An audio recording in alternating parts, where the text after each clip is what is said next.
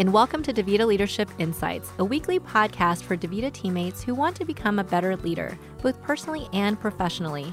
I'm Grace Berman, a Senior Director with DaVita University. And I'm Doug Miller, a Master Coach and DaVita University faculty member. Today we get to chat with Kapil Vashista, a Vice President in DaVita's Kidney Care Operations Lane. Welcome, Kapil. Hey, what's up, guys? Happy to be here. Super glad you're here, Kapil. Yeah, thanks for having me. Yeah. So, it's such a treat to have you on the show, and we want to talk about a topic that we get asked a lot about at DaVita University. It is our single most requested topic, how to deal with and manage conflict.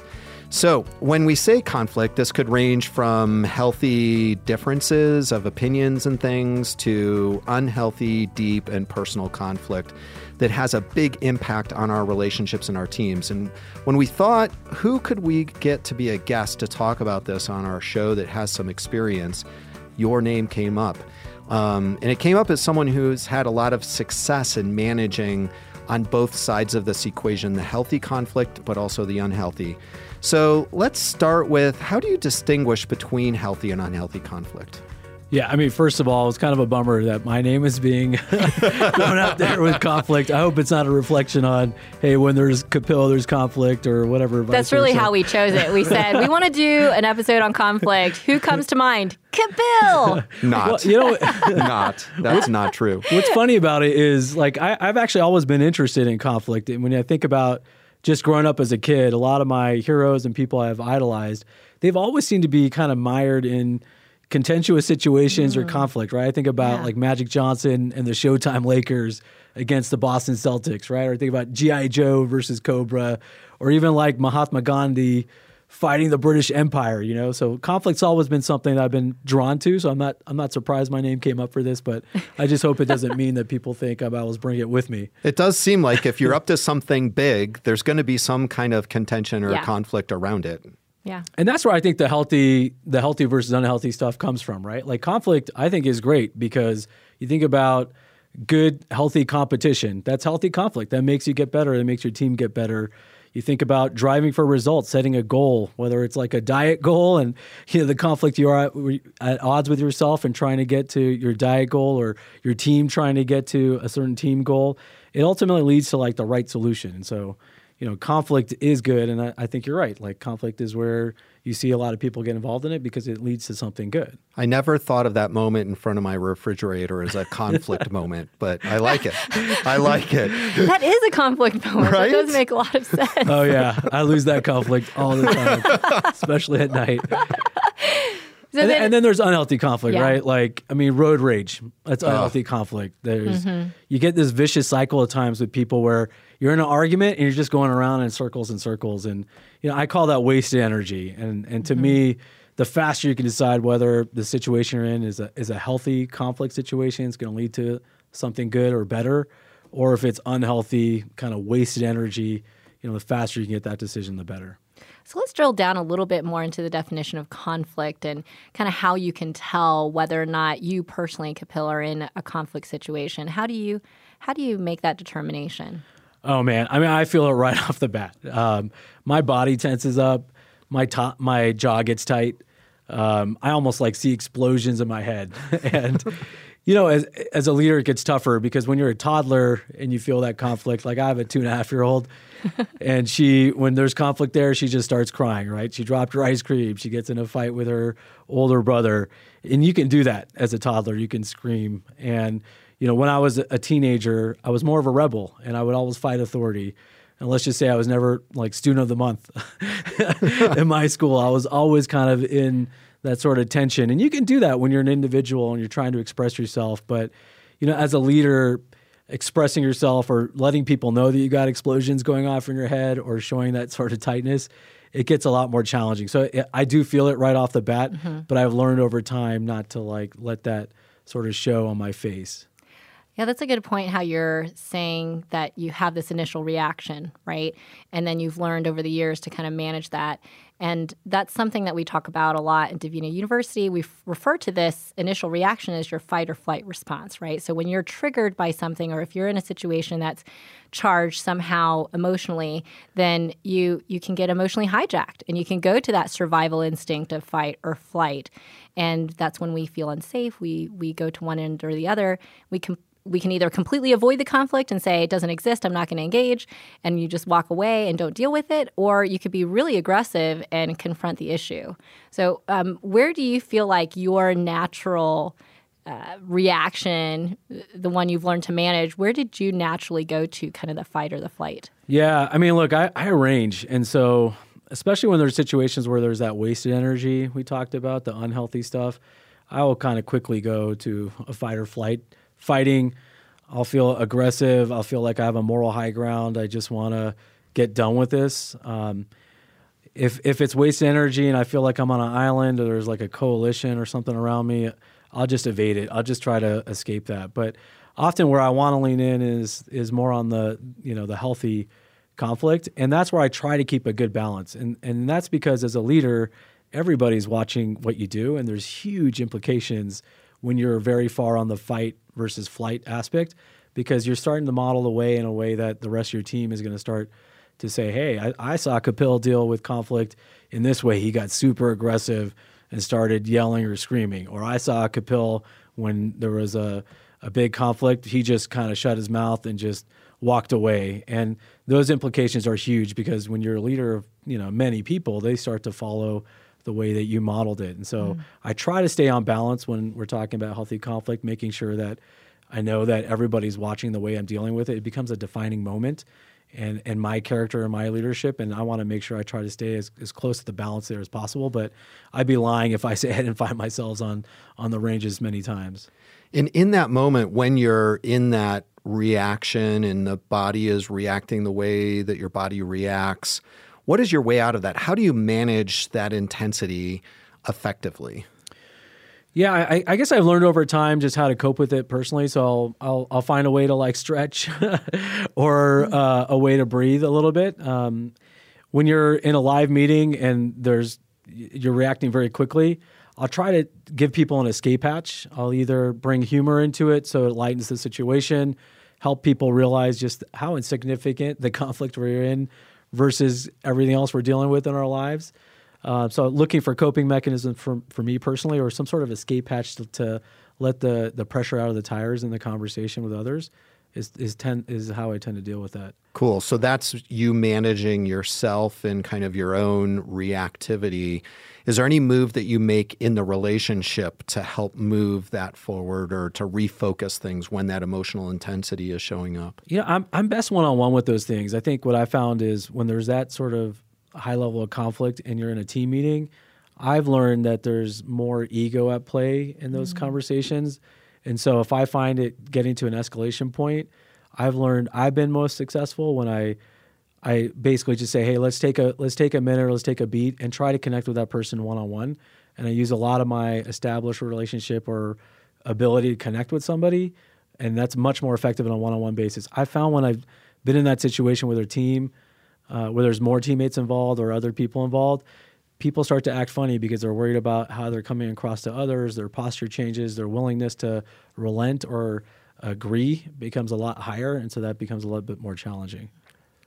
Let's jump into one of those examples that you're talking about. You gave a few strategies of what you've used in those times. Could you please share a personal or professional example of when you've had to manage a conflict, maybe a time when you felt you managed it well, or maybe a time when you felt you didn't manage it well, and what did you learn from it?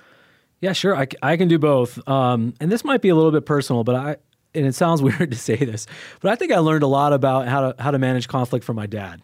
And so just a little bit background, my dad kind of grew up with nothing in the villages of India. And so I'm a first generation immigrant here. And, he tended to prioritize a lot of just working hard and his career over spending time with me or activities or things that I was involved in at school. And, that kind of built up some underlying resentment. I mean, to the point of almost any time he would offer me help or guidance or just even normal parenting, I would find reasons to not agree. I made it really hard on him.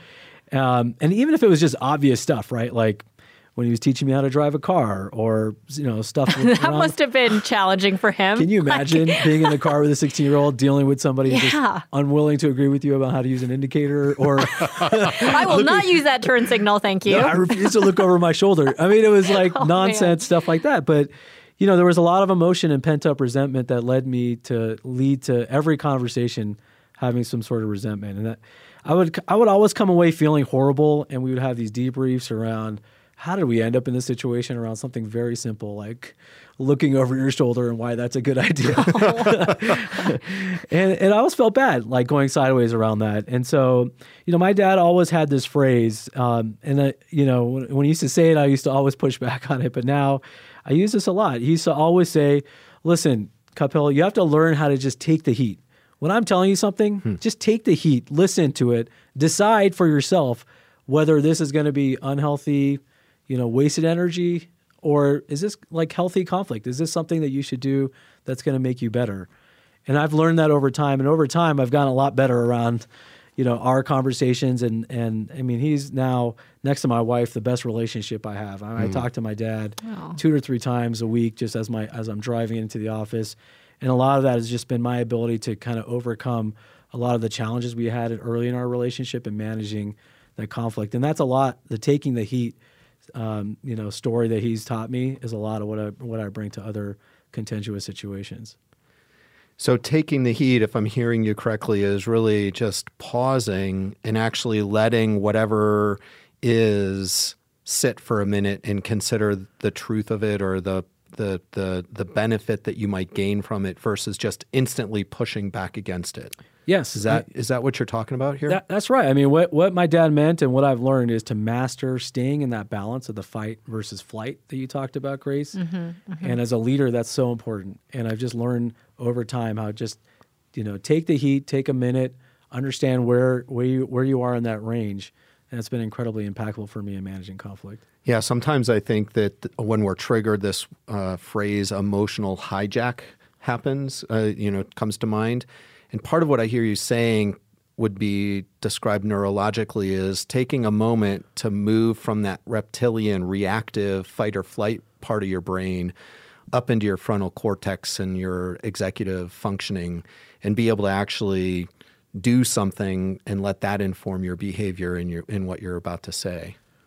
Yeah, my takeaway there is you're calling me a reptile. That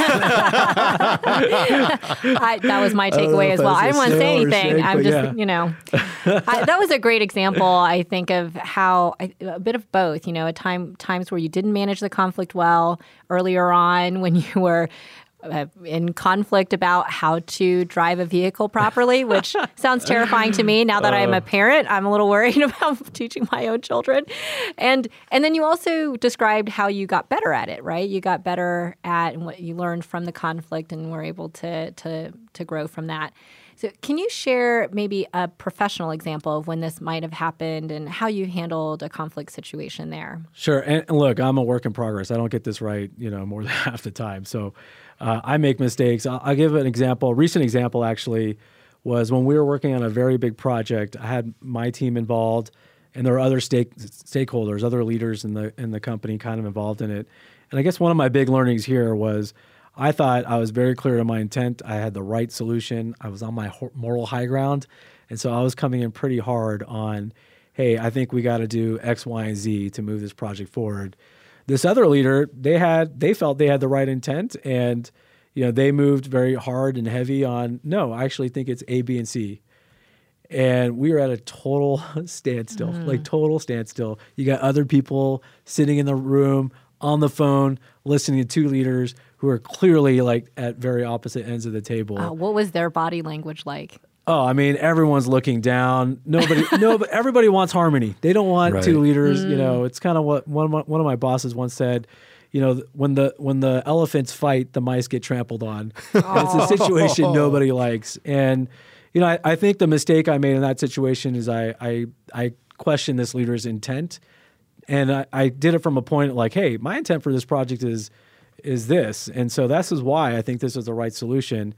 And I question where you're coming at, because that's obviously a different place than what we're trying to do with this project. And I think what I learned from that experience, ultimately what happened was the emotions ran high. This person felt that they were being questioned on their overall intent and the reason why they were bringing something there in front of their team. And it got quite emotional, and it really spun totally out of control. And I think the learning for me there is, if you're feeling like your intent is not aligned with somebody else, it's not the right place to do it in a place where there's a lot of other people involved. And going back to what I said earlier, pull them aside, do it one-on-one, make sure that you have that conversation in a more safe environment, so that there's not the sense of like ego and other people involved, and they're feeling like, hey, am I being questioned in front of, other people that, roll up to me. And so that was a bad situation. Ultimately, I don't think our relationships ever kind of fully come back from that. I think we've continued to try to build on trust and other at-bats together on different things, working together on different things. But, that's just an example where it just took a great relationship and totally tore it apart, because I don't think I was very smart about how to make sure our intents were aligned in a very safe place, and doing it in front of several others was not a good idea. And Kapil, how did that end up turning out? How did the story end with this conflict? Yeah, ultimately, we didn't agree to it, but I did call that leader, within a couple hours of that meeting, just one-on-one. It was pretty interesting how emotionally raw the leader was. They felt totally betrayed, emotional, that, I would question their intent, particularly in front of people that, that were on their team, and that was hurtful to him. And so, I think we were able to get aligned intent on the call, but I think my big learning there was what I had put this person through by questioning their intent in front of others. I actually escalated the conflict instead of trying to get it to a more healthy resolution. So I think we're at that time. Kapil, we ask each of our guests to share a tip with the audience, something that they can go out and they can put to use in their life and try out fairly quickly. What would be your tip for our listeners? Yeah, I mean, hopefully people could take away what I learned from my dad. Take the heat. It sounds kind of cliche, but take the heat, take a beat, listen to what that person is saying. Don't react immediately, and decide, is this going to be healthy conflict and lead to something great, or is this going to be wasted energy? So I would leave people with that tip, just to take the heat. Excellent. Thank you so much. Thank you, Kapil. Thanks, guys. That was an enlightening chat with Kapil. I loved it. Always interesting to hear how others handle conflict and their tips for moving through it. Yeah, and I like how he made the conversation unintimidating for us to talk about conflict, because a lot of times people get uncomfortable talking about conflict. He was perfectly comfortable. And I have to tell you, I am right now teaching my son how to drive. So it's Good luck. Yeah, exactly. So, that tip he had is actually a great tip for me, but I'm going to challenge all of our listeners to go do this as well. Take the heat and sit in the discomfort before responding. So that's what I'm going to do the next time my son doesn't turn on the turn signal. When he's in conflict with you. In the heat. Yeah, there you go. Do that. So, hey, and if you want to learn more about this topic, it is one of our most requested topics. You open up Star Learning if you're a DaVita teammate. Open up Star Learning and type in managing conflict. And there's a playlist that'll show up that has some videos, some job aid. It's got a bunch of material in there, as well as a webinar that's offered from time to time. So check that out and learn more about managing conflict. All right. Well, thanks, Doug, for that. And yeah, I think those resources are super helpful, and hopefully our teammates will get a chance to check them out. And speaking of Kapil's tip and great tips, it's my turn to follow up on the great tips we received during our last episode on the power of regular one-on-one check-ins with Dora and Amanda. And their tips were to create calendar appointments for one-on-one meetings, and also to lead with the heart. So really just treat the other person, as a human being, and really connect with them on a personal level. So how did it go, Grace? It went great. I really do believe in these regular one-on-one check-ins myself. I hold mine every 2 weeks with my direct reports. I completely agree with Dora's tip on the Outlook calendar appointments. I schedule important things I don't want to miss, and these one-on-ones definitely fall into that category. I also liked Amanda's tip on really leading with the heart and being intentional on connecting as a human being. And this one was a cool one that I hadn't tried, where I thought about how would I talk to a friend, right? Right. Even though this was someone who I'm working with, this is a teammate, this isn't my friend outside of work, but thinking about this person as a personal friend, I think it made a difference in a recent one-on-one that I had. It put me in the mindset of connecting with another human being that I cared about rather than solely focusing on a specific task or ask. And I really think it moved our relationship forward just by giving this teammate the space to share what's going on in their life and then how I can best support them through this time. It was very helpful. The power of human relationship, just getting there. It's awesome. Thank you so much for sharing that, Grace. And for our listeners, we would love to hear your stories and tips as well. Please check out our show notes and click on that listener mail link to find out more about submitting your stories and tips in writing or through a voice message. And, I'm realizing, Grace, we say this at the end of every episode, and I just want to say, I know there are some of you who, when you hear it, think about actually doing it. And I'm going to encourage you to actually now go do it. That's right. Just go do it. What is it? Just what is the thing? Click on that link and share it with us, because you have so much to offer. And we all can learn from each other. So, and if you haven't yet subscribed to this podcast, please do go over and hit that subscribe button so you don't miss any of our future episodes. All right. And one last thing for our listeners, Doug, if you enjoy these podcasts, please rate us on iTunes or click on the survey link in our show notes so we know how we're doing. See you next week. One for all. And all for one.